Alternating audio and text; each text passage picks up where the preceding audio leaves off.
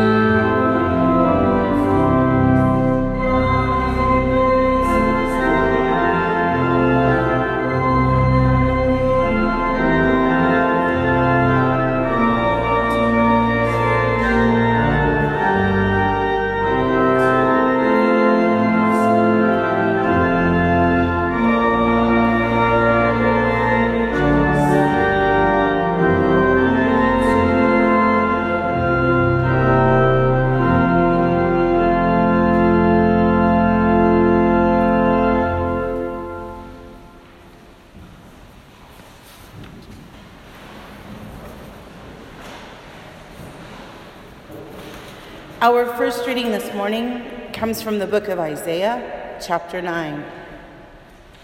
The people walking in darkness have seen a great light. On those living in the land of deep darkness, a light has dawned. You have enlarged the nation and increased their joy. They rejoice before you as people rejoice at the harvest, as warriors rejoice when dividing the plunder. For as in the day of Midian's defeat, you have shattered the yoke that burdens them, the bar across their shoulders, the rod of their oppressor. Every warrior's boot used in battle and every garment rolled in blood will be destined for burning, will be fuel for the fire. For to us a child is born, to us a son is given, and the government will be on his shoulders. And he will be called Wonderful Counselor, Mighty God, Everlasting Father, Prince of Peace. Of the greatness of his government and peace there will be no end. He will reign on David's throne and over his kingdom, establishing and upholding it with justice and righteousness from that time on and forever. The zeal of the Lord Almighty will accomplish this. This is the word of the Lord. Our second reading today comes from the book of Revelation, chapter 12. Then war broke out in heaven. Michael and his angels fought against the dragon and his angels fought back. But he was not strong enough, and they lost their place in heaven. The great dragon was hurled down, that ancient serpent called the devil or Satan, who leads the whole world astray. He was hurled to the earth, and his angels with him. Then I heard a loud voice in heaven say, "Now have come the salvation and the power and the kingdom of our God and the authority of his Messiah. For the accuser of our brothers and sisters, who accuses them before our God day and night, has been hurled down. They triumphed over him by the blood of the Lamb and by the word of their testimony. They did not love their lives so much as to shrink from death. Therefore rejoice, you heavens, and you who dwell in them. But woe to the earth and the sea, because the devil has gone down to you.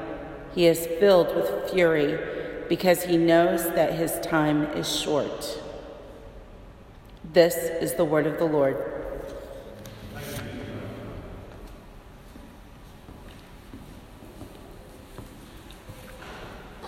Thank you, Chris. If you'd stand with me as we read the gospel reading from Luke 1. But the angel said to her, "Do not be afraid, Mary. You have found favor with God. You will conceive and give birth to a son, and you are to call him Jesus. He will be great and will be called the Son of the Most High. The Lord God will give him the throne of his father David, and he will reign over Jacob's descendants forever. His kingdom will never end." "How will this be?" Mary asked the angel, "since I'm a virgin?" The angel answered, "The Holy Spirit will come on you. The power of the Most High will overshadow you. So the Holy One to be born will be called the Son of God. Even Elizabeth, your relative, is going to have a child in her old age, and she who was said to be unable to conceive is in her 6th month. For no word from God will ever fail." This is the gospel of Christ. Praise to you, O Christ. Please be seated.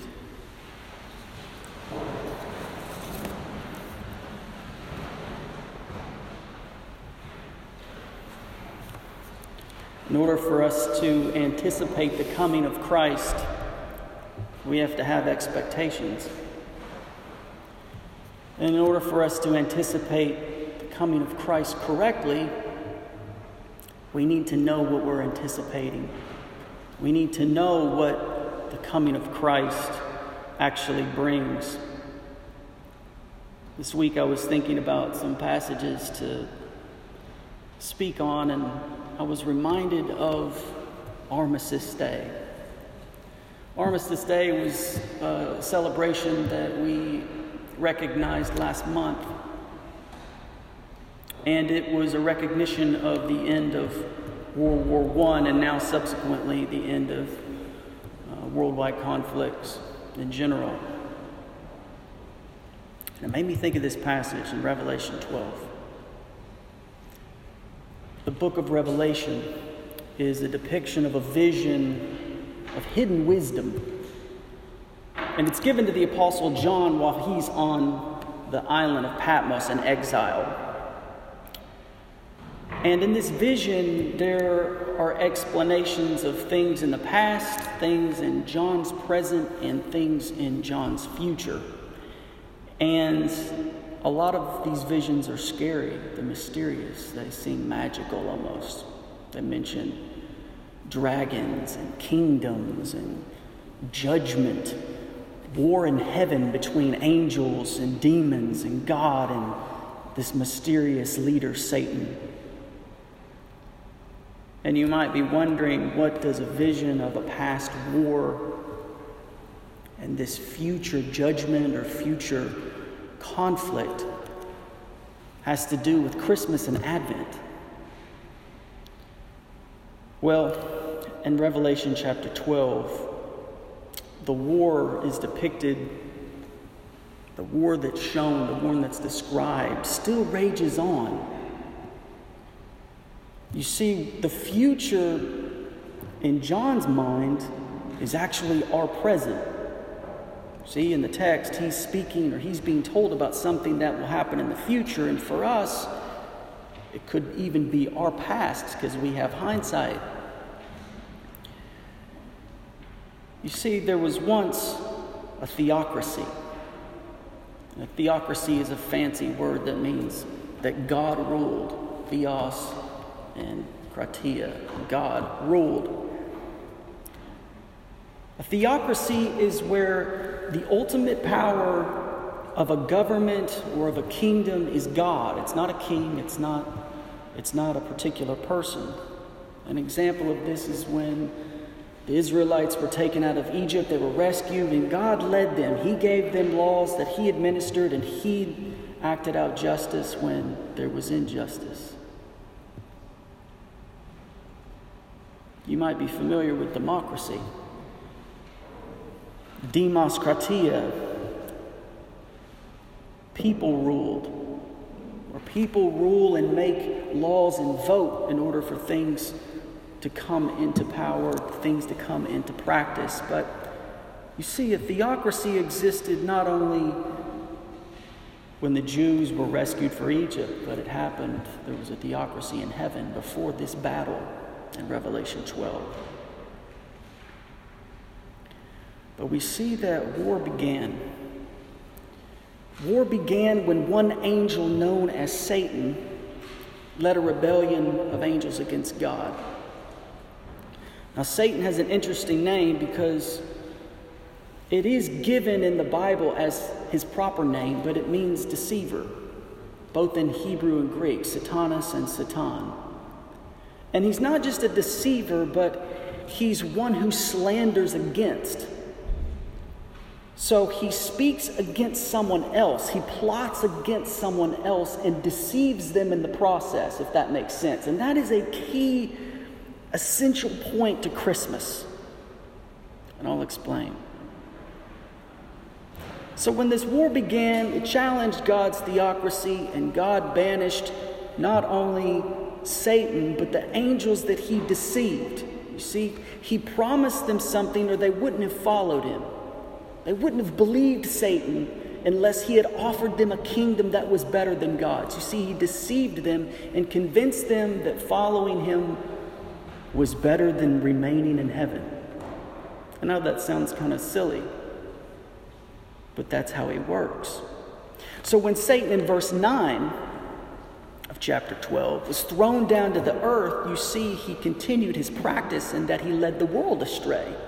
Because we know that he led the angels astray, which caused him to be thrown out of heaven. And you see, it's on earth. Now that the earth has been led astray, it's on earth where he rages his war against God, not directly against God, but through God's creation, through man and woman, including you and me. Do you sense a battle taking place in the world? When you watch television, you see famine and plague and war. You look at politics and you don't see organization. You see disunity. You see division. You see slander. Do you see a battle taking place in the world? What about within you? Do you sense a pull, a tug? Maybe it's when you give money, right? When you're clicking the mouse, you think, oh, maybe I should transfer this to my pension.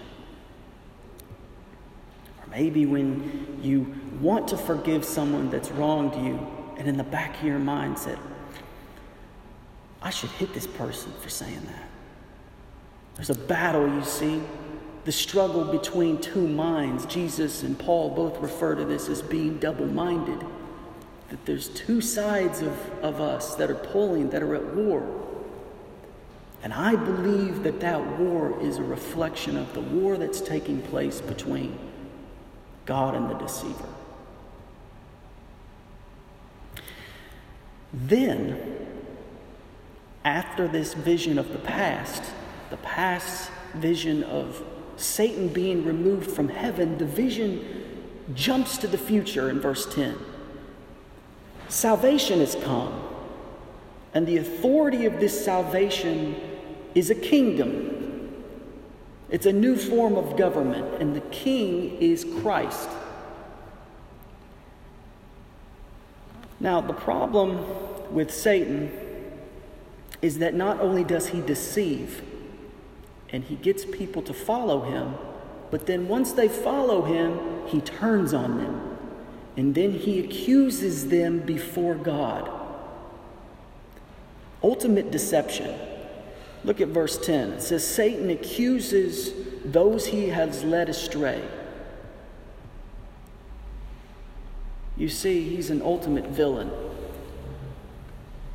Regular villains go against the protagonist because they think that they can win. And they ultimately lose.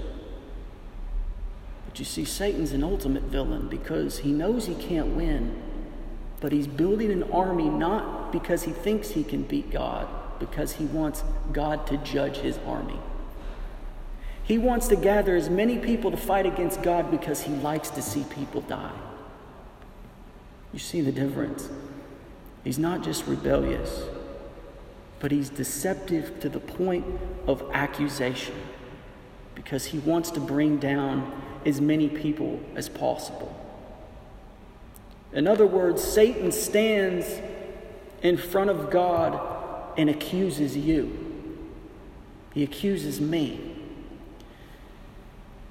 And the problem is because he often deceives us in the world, the accusations are true. What accusations could Satan bring before God on your behalf? Maybe it's something that you did this week. Maybe it's a mindset that you have. Maybe it's a secret that you've never told anybody, something that's happened to you, something that you've done. What is it against you that Satan has? He's got something on all of us. Lord knows he has it on me. But verse 11 says something miraculous. It says something as miraculous as a woman who has never had sex having a baby. Verse 11 says, those who are accused, those who have been accused by someone who knows what they've done, it says they overcame the accusations by the blood of the Lamb.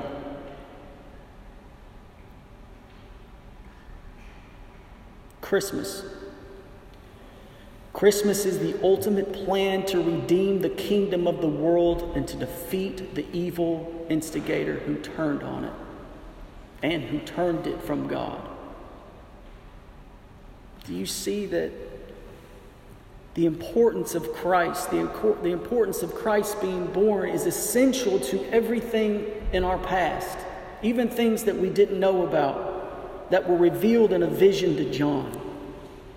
And notice that God's attack, God's weapon against the devil and evil is sacrifice. God could instantly kill Satan and destroy evil if he wanted to. He's God, and he has the right. But look at what he's done. You see, the devil deceives people and then uses them for his purposes and then accuses them when they're guilty for going against God. He sacrifices other people for his own pleasure, if you will. But notice what God does with Christ. He sacrifices himself, you see, for the sake of his enemies, to destroy evil in the process. You see, the accusations fell on Jesus, and when he died and rose from the grave, he defeated death. He took the power away from Satan and says that that power now relies or rests on you as believers in him. That the accusations no longer stand. You've overcome those accusations, not because you're not guilty, not because you've been proven innocent, but because God has declared you innocent. And me as well. Notice this.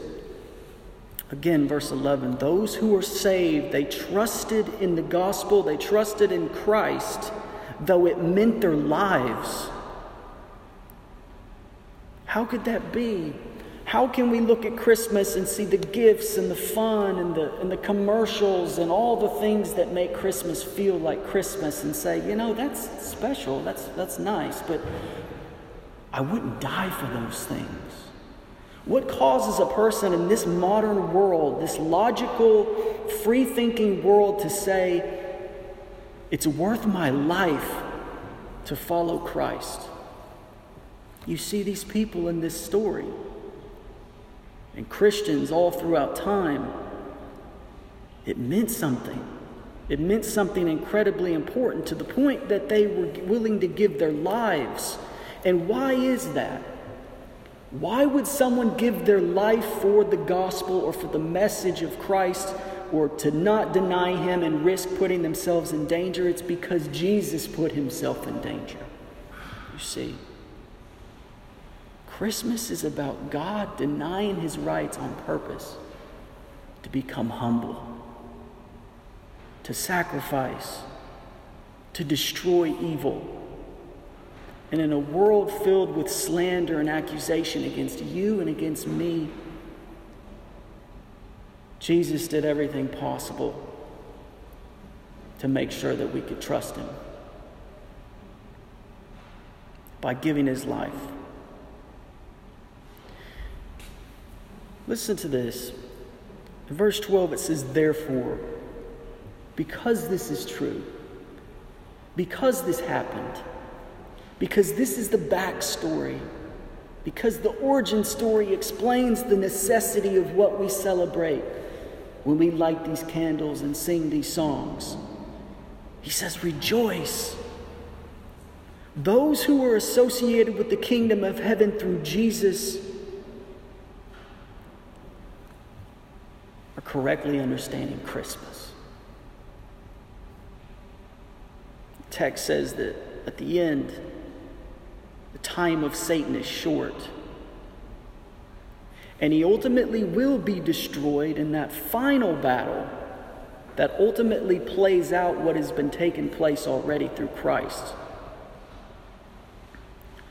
And it says that those who he's corrupted, those who he deceived as he did in the past, he is going to turn on them, and he's going to cause them to perish in the final judgment against Satan.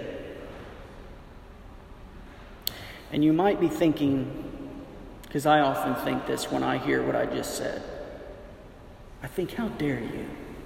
How dare you ruin my special Christmas time?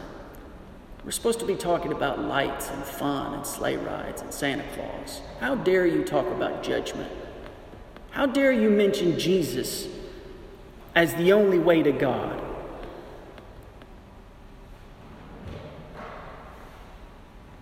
It's inappropriate. It's not the time for that. And sometimes I believe that. But today I say, how dare you? How dare you corrupt something that has been believed for 2,000 years and now has only been changed into that? How dare I think about those particular things that are self-seeking in the same way that Satan is deceiving others to serve his purposes?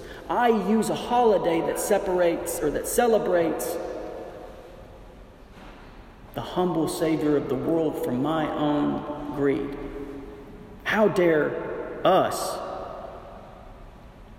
And maybe that deception in the war that I'm speaking of and the text of Revelation speaking of is not just a cosmic battle with assault rifles and grenades and bombs, but maybe it's the subtle deception of blindness.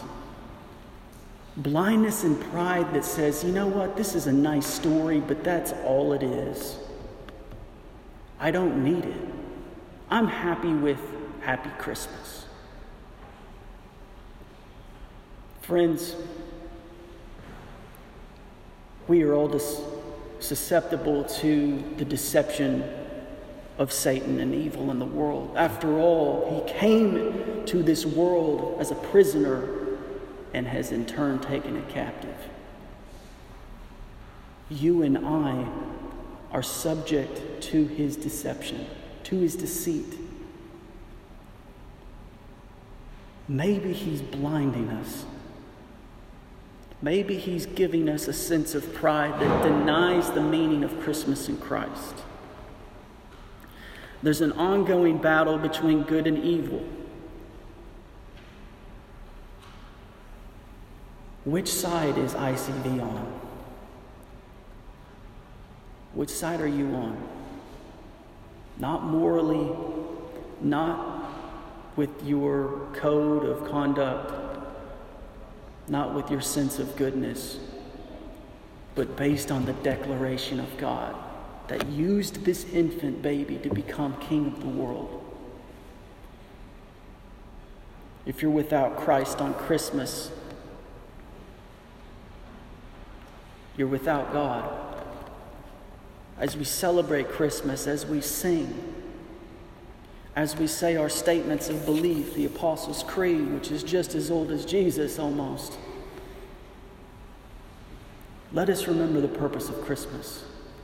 And not just the present tense, but remember what caused it and where God is leading us. And that so we too, like John in this revelation, can see the past, we can see the present, but also we can hope to the future and know the grace of Christ.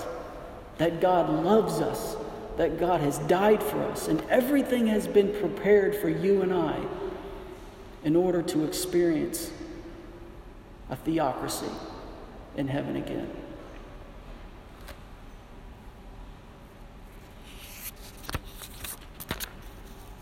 Let's take a few moments after the sermon for silence and reflection and prayer.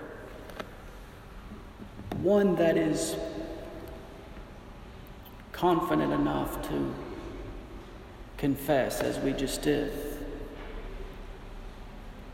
Maybe of something more. Maybe something that you've held on to.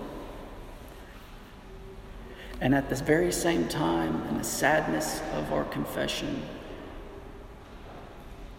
have the eternal hope that there is salvation for you at the ready. There's blessing for you at the ready. There's love for you already. Apply what Christ has done. which started at Christmas time. Let's take a few moments and then we'll stand for the Apostles' Creed.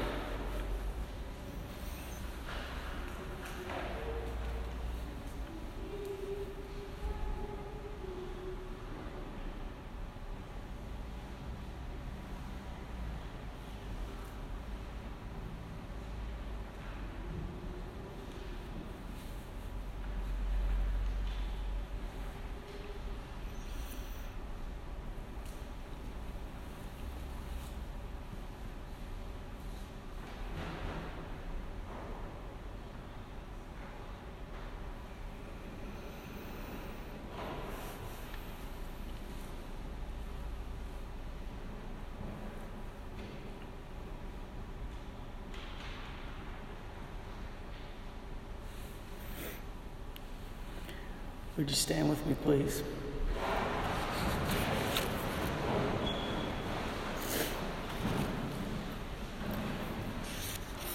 The Apostles' Creed. We believe in God, the Father Almighty, creator of heaven and earth. We believe in Jesus Christ, his only Son, our Lord, who was conceived by the power of the Holy Spirit and born of the Virgin Mary. He suffered under Pontius Pilate, was crucified, died, buried. He descended into hell. On the third day, he rose again from the dead. He ascended into heaven and is seated at the right hand of the Father. He will come again to judge the living and the dead. We believe in the Holy Spirit, the Holy Catholic Church, the communion of saints, the forgiveness of sins, the resurrection of the body, and the life everlasting. Amen.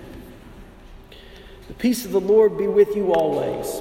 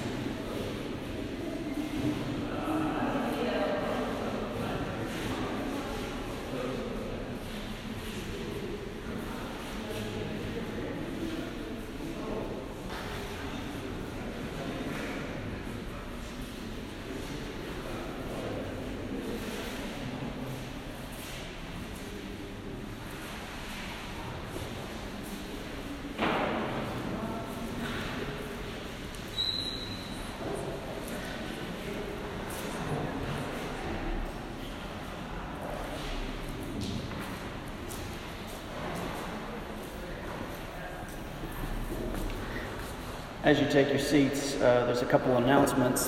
One is there's no Bible study on Wednesday. People are busy this time of year, and we will pick up in the new year. Also, there's going to be a sign-up sheet in the tea and coffee room. I suppose I should say first that we're having tea and coffee after the service, and you're more than welcome to come. It's just a time to talk and eat cake and drink warm drinks. You're more than welcome to come. If you're a guest, you can just follow us. It's out here to the left and through the double doors and to the left again, if you can remember that. Also, there's a concert. There's a post for it here on this column to the left as you leave. It'd be a time for worship and beautiful singing. We're having a Christmas service. That may be new to most of you, but Asta's going to lead our music, and it'll be more music heavy, a little lighter sermon, and actually no sermon, just a little bit of a reflection and a celebration of the coming of our Lord Jesus Christ. I miss anything? I didn't miss anything. At this time, we're going to be taking our offering. As always, we support a ministry called the Hope Center. We donate clothes, we give money, and also this offering helps support the maintenance and the function of this service. So if you'd like to give, please consider doing that. We'll take that now.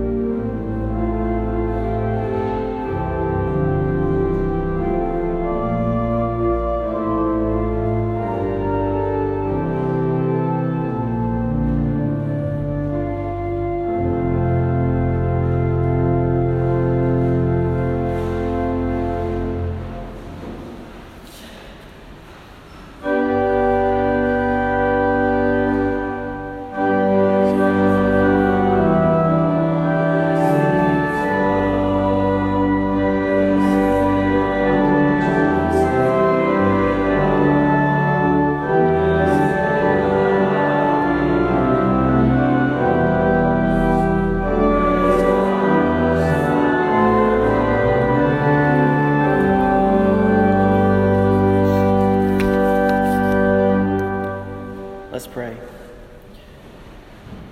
Lord Jesus, we thank you for the gift of yourself. We thank you that you don't try to deceive us and that you don't accuse us, but instead you lead us to grace, you lead us to yourself, you lead us back to God, and you honor us. You tell God the things about us that aren't true. You tell him that we're righteous because of you. That it's not based on us cleaning ourselves and becoming like God, but God becoming like us. Thank you.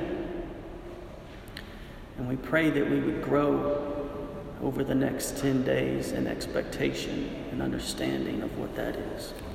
Lord, in your mercy, hear our prayer. God, we pray for Vilnius.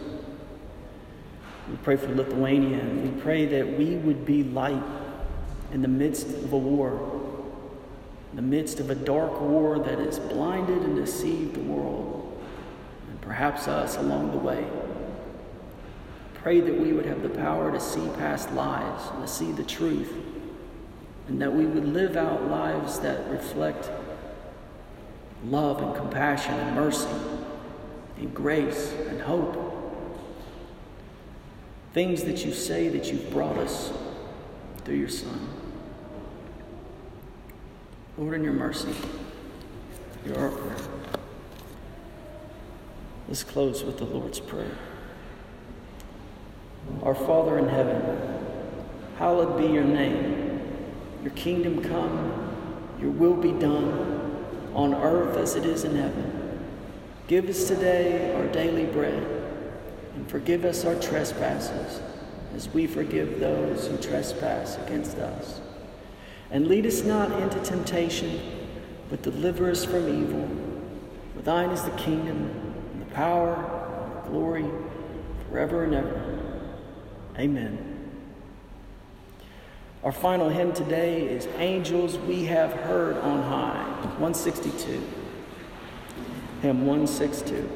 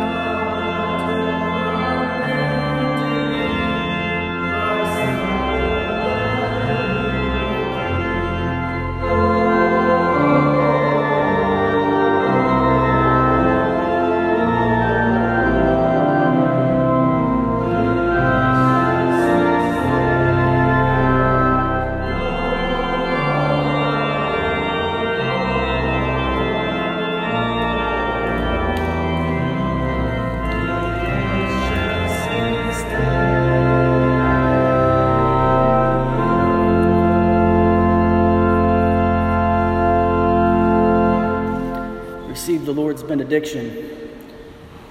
Let the peace of Christ rule in your hearts, to which indeed you were called in one body, and be thankful. Let the word of Christ dwell in you richly, teaching and admonishing one another in all wisdom, singing psalms and hymns and spiritual songs and with thankfulness in your hearts to God. And whatever you do in word or deed, do all in the name of the Lord Jesus, giving thanks through him to God the Father. Amen. Go in peace. Serve the Lord. Thanks be to God.